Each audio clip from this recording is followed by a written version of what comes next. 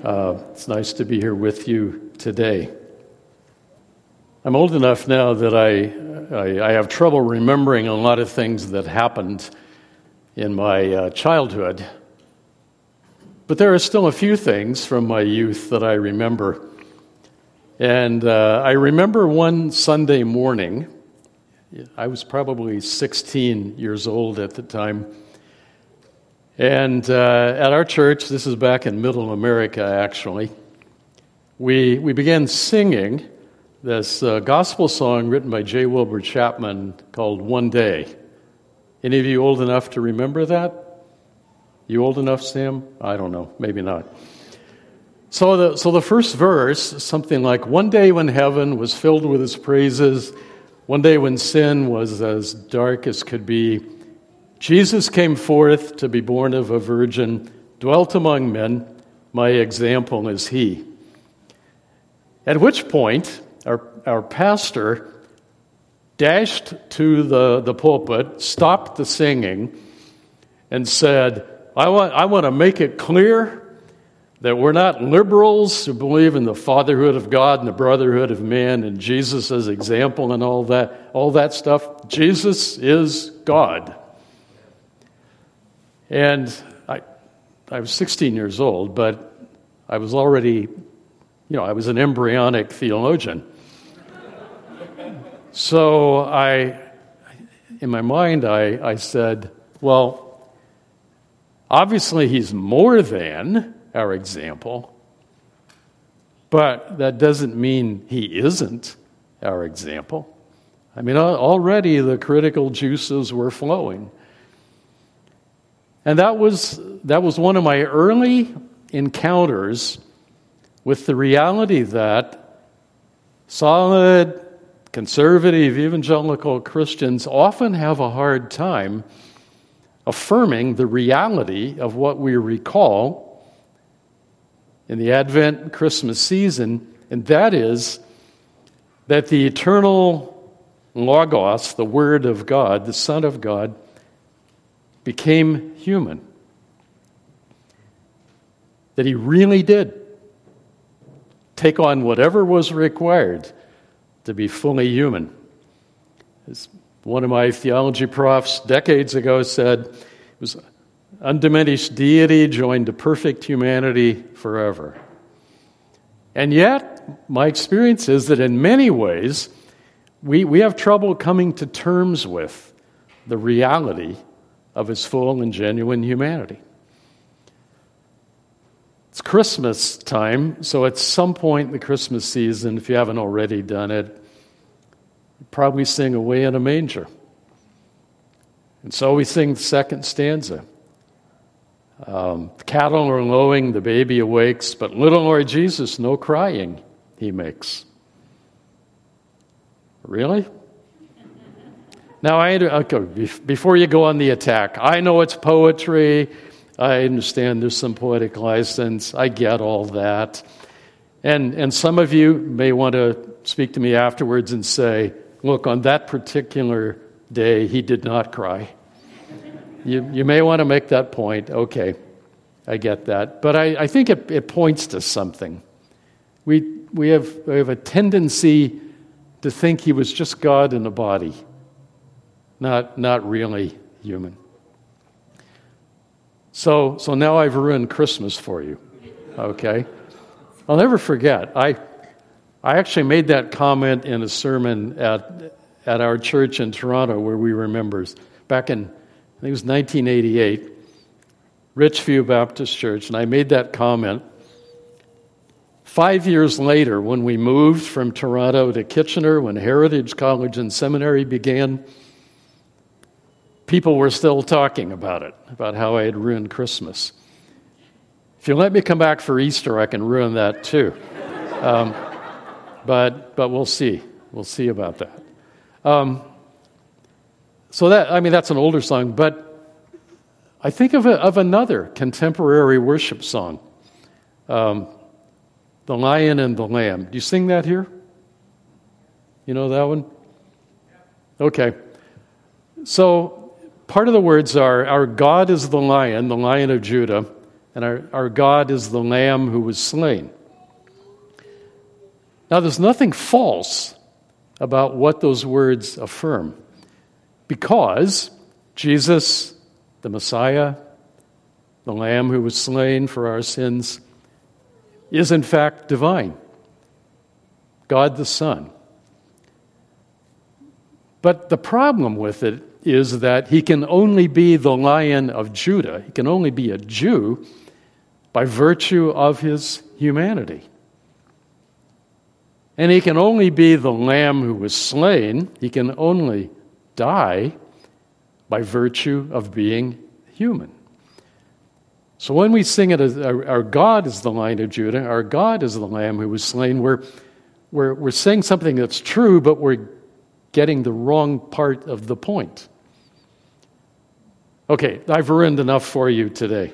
But all of that is simply to say that I think it's true that very often the way believers think about the person of Christ is that somehow he was God in a body, and that's all we need to say. That the Word became flesh simply means the Son of God took on a human body. But that's not the fullness of biblical teaching.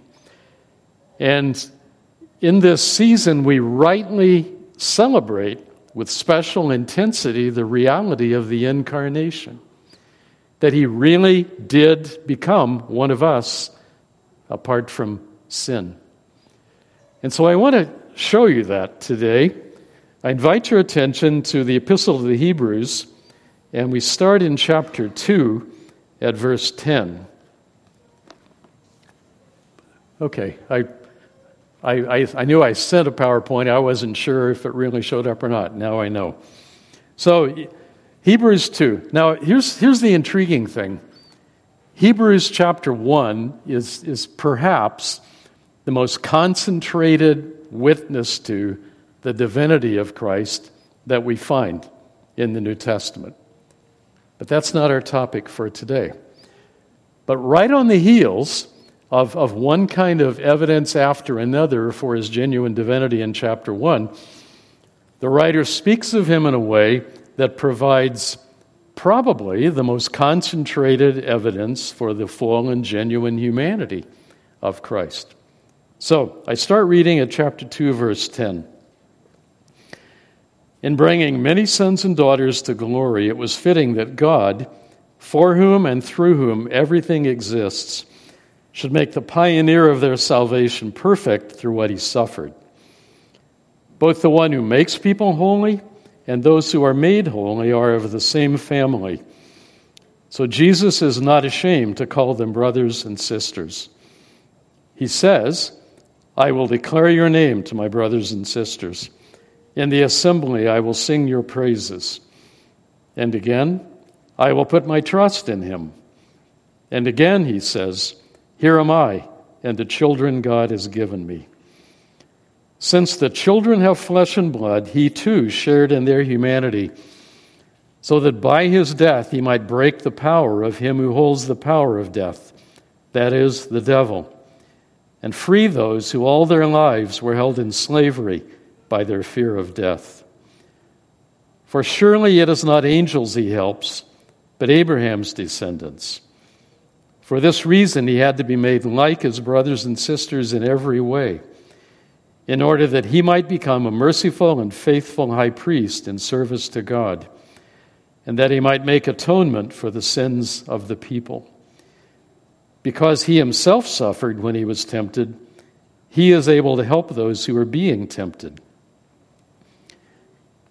And then the writer develops this a bit further in terms of Jesus as the pioneer of our salvation.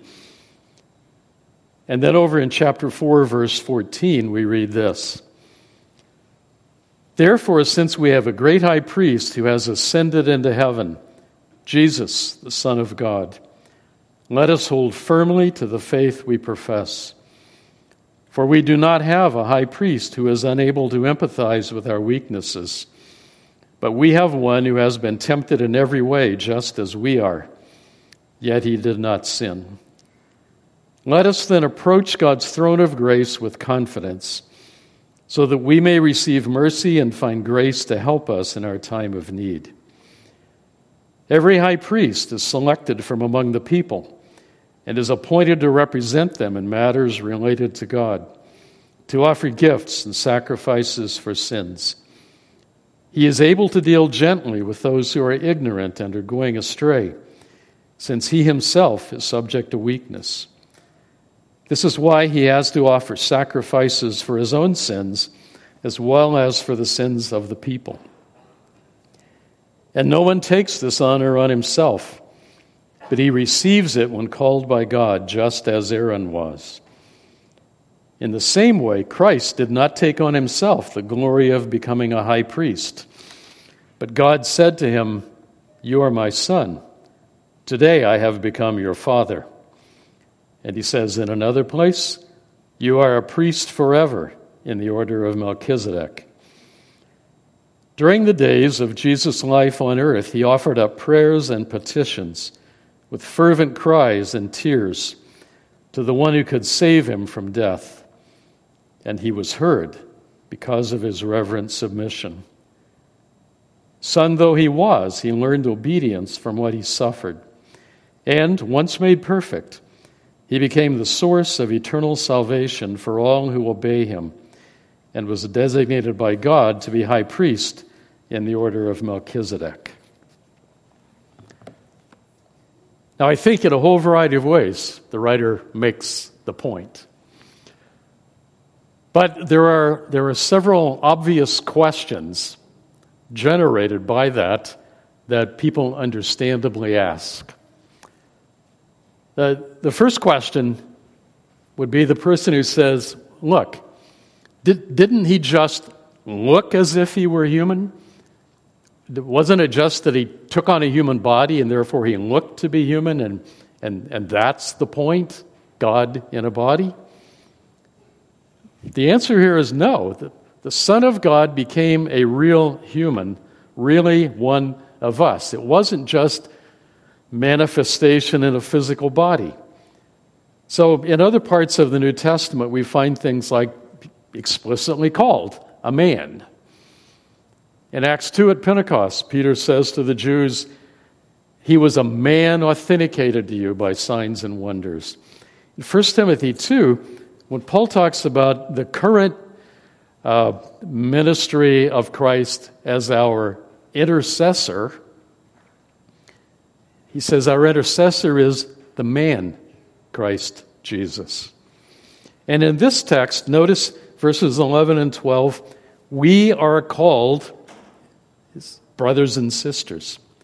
One of the biblical ways of describing the relationship between the Lord Jesus and us who believe in him is that he is our elder brother.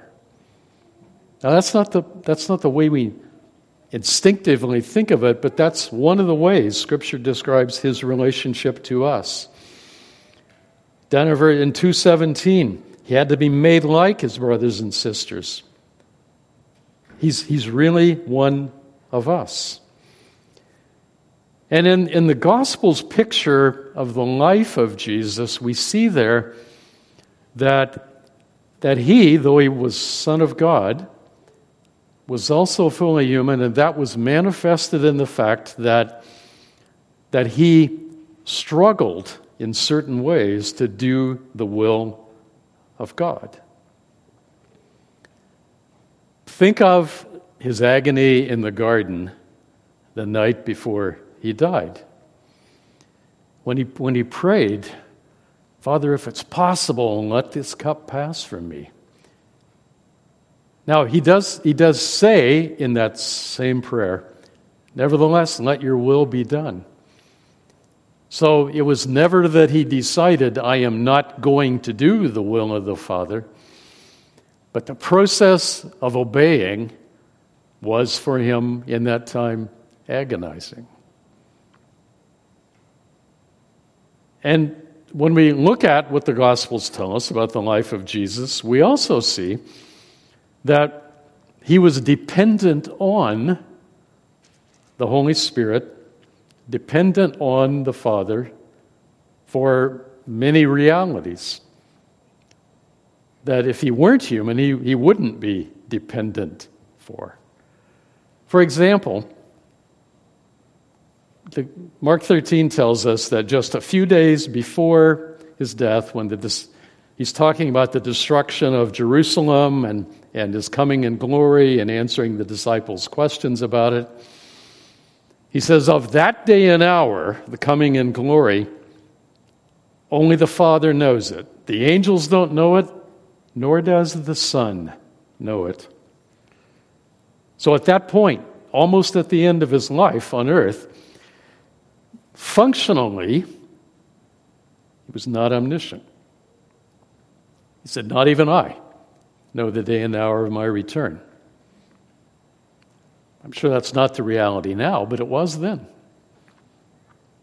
And we also see when the way the New Testament describes, even the way he describes his own miracle working, is not simply, I'm God in a body, so obviously I can do miracles.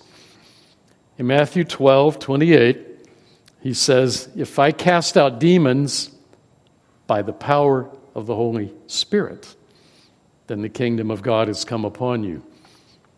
In Acts chapter 10, when Peter is in Cornelius' house speaking the truth about the gospel, he says, Jesus of Nazareth was a man filled with the Holy Spirit, and he went around doing the miracles because God was with him.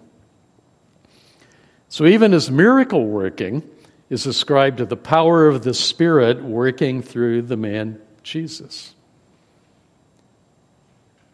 Now, I understand why you would say, wait a minute, how does this make any sense? I mean, if he really retained his divinity, then how can you talk about something like not being functionally omniscient, not knowing something? Well, that's a good question, and although I've been teaching theology for a long time, there's some questions to which we have to say, well, the answer is not neat and tidy and obvious. Maybe it would be something like this, thinking of the knowledge piece. You and I know a lot of things, but we know them on multiple levels. And sometimes there are things we know deep down inside that we don't know in the moment. We don't remember. And I hate to say that the older I get, the more things there are in that second category. Things that I don't immediately know. Now, for example, I knew I was coming here today. I knew that, there would be some people here, no doubt, who have been students of mine. Jake and Sarah. So I for some reason, Sarah came to mind, except she didn't come to mind in terms of name. I thought, there's this woman who was a student of mine. She's a member at Crestwick. She's an engineer. I know her really well. What's her name? And I thought, this is going to be dreadfully embarrassing if I walk in the building and I see Sarah and I say, hey there, whoever you may be. It came to me, though, after a while. So if you asked me at one moment in time, did I know Sarah's name, I would have had to say, no, not really. I did know it deep down inside. It was buried deep in the hard drive, and I was trying to find the right button to push, the right key to bring that up on screen. Finally, somehow, it happened. So we know things on various levels. Somehow, in the Son of God's experience as the God-man, living on earth in his period of humiliation, we know from the biblical text, functionally, he didn't know everything all of the time. He was a real man. He is really human. Second question, people would raise is, yeah, but he was perfect from the beginning, right? And the answer to that is, morally, yes, he never sinned. So morally, he was perfect from the beginning. But he did develop as a human person. And that we see in a variety of ways. We know precious little, really, from the biblical text about the childhood of Jesus. Basically, what we know from Luke chapter 2. And at the end of that chapter, Luke says that he grew in wisdom and stature and in favor with God and with human beings. He grew in wisdom and stature. He grew physically in that human body in stature, but he also grew in wisdom. He learned things along the way.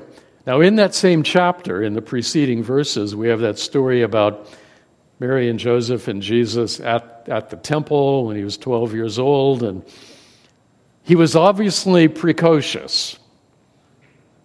Obviously learned things very rapidly and early on, but he grew in wisdom. He learned things as he developed. And in a fascinating way, the writer of the Hebrews tells us that Jesus, by God's work in him, in his experience, brought him to perfection, to completion. So, chapter 2, verse 10, it talks about how God would make the pioneer of our salvation perfect, or complete, through the things that he suffered.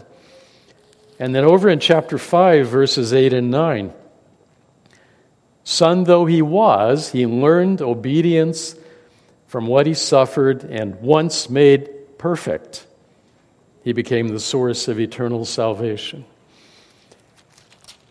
Jesus grew as a human being, not only physically, but he grew in terms of his inner human reality and was brought to completion. Now remember, he didn't have to be transformed morally. He was morally perfect. And yet he had to grow and develop in his humanity. And he learned those things, the writer says, through the things he suffered. He grew through suffering. We sometimes just use the phrase, no pain, no gain. Normally, we're talking about the physical exercise that all of us need, and some of us get, and some of us don't. But we recognize you don't get that benefit without some stretching of yourself, without some pain along the way. We also know from experience that we learn a lot of things. We develop part of who we are spiritually and emotionally by suffering in this fallen world and experiencing what is involved in dealing with that. Every late October, my wife and I go out for dinner to celebrate another year post breast cancer. And so at the end of October this past year, that was 28 years. I'm sure I developed a lot in the way of empathy and compassion and various other things. I still have a long way to go. If you want the facts, talk to my wife afterwards. She can help you understand that. I still have a long way to go, but I'm sure I developed in many ways through that experience of vicarious suffering. Jesus suffered and Jesus developed. The Father was developing the Son.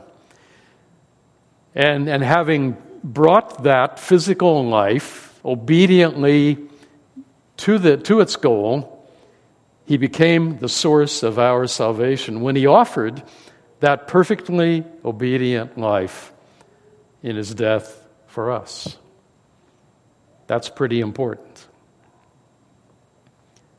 All right, a third thing people will say in response to the whole idea is, well, he was unique, obviously.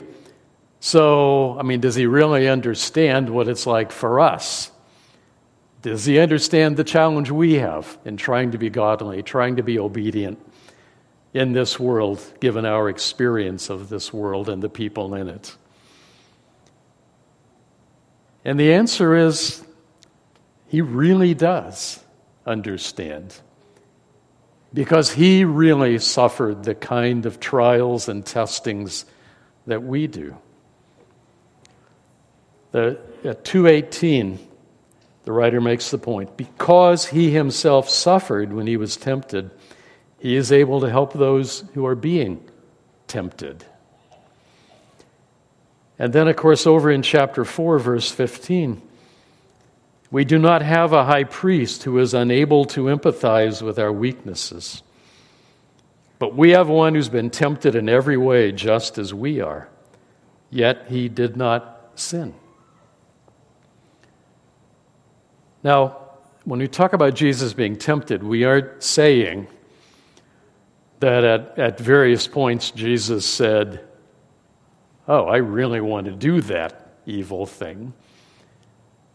But we are saying that he experienced the challenge of the test, and he experienced the reality that saying yes to the Father's will meant going against opportunities that were there in his life. He was tested in all the ways that we are, the writer says. And therefore, he can help us to persevere in our faith and obedience. He was rejected by the masses. There were times when large crowds adored him, and at the end, instigated by religious leaders, the crowd said, crucify him. He suffered totally unfair, unjust criticism. So if you experience it, remember you have a high priest in heaven, the man Jesus, who experienced it. His friends were sometimes unfaithful to him. And in a way we can't fully comprehend, his hopes were shattered sometimes, because I think of that episode that we're told about in the Gospels in which he, near the end, looks over Jerusalem and laments, saying, oh, if you only had known the time when I visited you. Instead, you're going to suffer the destruction of the temple and the city because of your unbelief. And so we see Jesus saying, I came, I taught, I did the works, I called you to believe in me. I came to my own people, but my own people have rejected me. So he understands. And therefore, the writer will say there in chapter 4:16, that we can approach God's throne with confidence, understanding that God's throne is a throne of grace, and we receive mercy and the grace that we need to help us as we seek to persevere in faith and obedience. He really does understand. The one who makes our case in heaven, our high priest, really does understand. If you and I seek out a counselor to help us, we probably want, in most cases, someone who can really understand the kind of things we're talking about.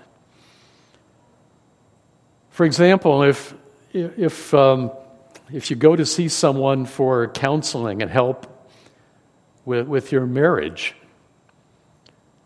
probably you you would think, ideally, I'd like a counselor who's married. If the counselor has never been married and has no firsthand experience of what marital life is all about, I may always wonder about the quality of the counsel.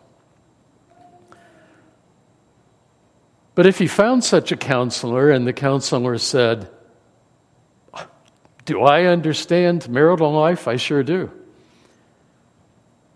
Been married and divorced 4 times. Now I'm married a 5th time. Boy, do I understand. You probably would say, can I have my money back? The person would understand, but you wouldn't have any reason to believe the person had significant answers to your questions. And so Jesus, the God-man, understands the temptations, the tests, the challenge of obedience to the will of God our Father. He understands all that. So when we approach him, we approach God through him, our high priest, we come through one who really does understand, but he's the one who's been tempted in every way without sin. He knows the answer to the questions. He knows the right path to obedience. Now, the fourth, final question somebody may well ask is, well, okay, we can accept the fact of his humanity, but isn't his divinity what really, really counts? It obviously counts. We don't worship him. Well, we ought not worship him if he's not divine, so it definitely counts that he is God the Son. But frankly, it was only as a human being that he could save us in the way he did. So the writer makes the point here at chapter 2, verse 17. He had to be made like his brothers and sisters in every way in order that he might become a merciful and faithful high priest in service to God. In chapter 5, the text we read, the writer develops that in greater detail. In God's economy, a priest who represents human beings has to be a human being. He is taken from among his fellow humans to represent us, to be our mediator. So he had to be human, had to be one of us, to be a priest, to offer a sacrifice for human sin. And so in 2:17, he became that faithful high priest that he might make atonement for the sins of the people. Jesus was not only the priest who offered the sacrifice, he was the sacrifice itself. What he offered was not the blood of bulls and goats and calves. What he offered was his own blood, his own life.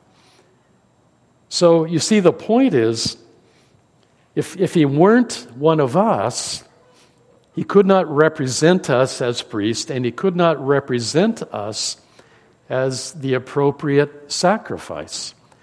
The right sacrifice for human sin is a human life. In Romans 5, the way Paul puts it is, the human race was ruined by the one act of disobedience by the one man, Adam. But we're redeemed from all of that, Paul says, by the one act of obedience of the one man, Christ. If he weren't genuinely human, he couldn't be the representative, substitutionary sacrifice for our human sin. That's how important it is that Jesus is really human. Now, in our time and place, in our day, most of the errors about the person of Christ that we encounter are errors that deny his divinity. So we do need to focus on that crucial truth, obviously. The Jehovah's Witnesses who may come to your door, we have to encounter them with that truth that Jesus is fully divine. Liberal theology and modern theology has typically deserted the idea of the divinity of Christ. We have to defend the divinity of Christ. But interestingly, in the history of the early church, the earliest heresy about the person of Christ was one that we call Docetism, which was a denial of his genuine humanity. And then, a few centuries later, a teacher named Apollinarius said he was just God in a body, and so he denied the fullness of his humanity. So from the early times of the church, one of the errors has been a denial of the genuine humanity of Jesus the Messiah. And we need to defend that, and we need to affirm that, because, as the writer of the Hebrews tells us, if he wasn't really human, then he doesn't qualify as a priest to offer himself as a sacrifice for our sin. If he didn't become genuinely human, then you and I don't have an atoning sacrifice to plead, and we are lost in our sins. That's how important it is to affirm the reality of the humanity of Jesus the Messiah. He really is human, and that's really important. Let's pray.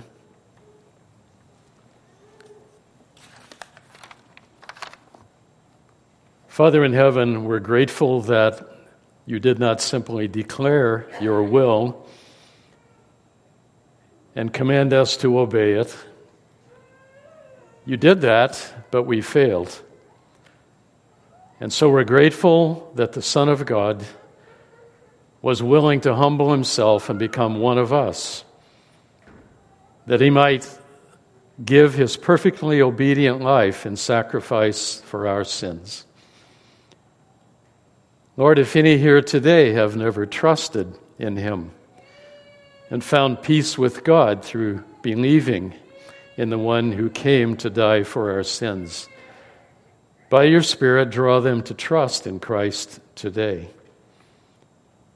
Increase in all of us our wonder as we contemplate the greatness of the Incarnation, that the Son of God became one of us, that we might become the children of God. For that great truth, we give you praise through Jesus our Lord. Amen.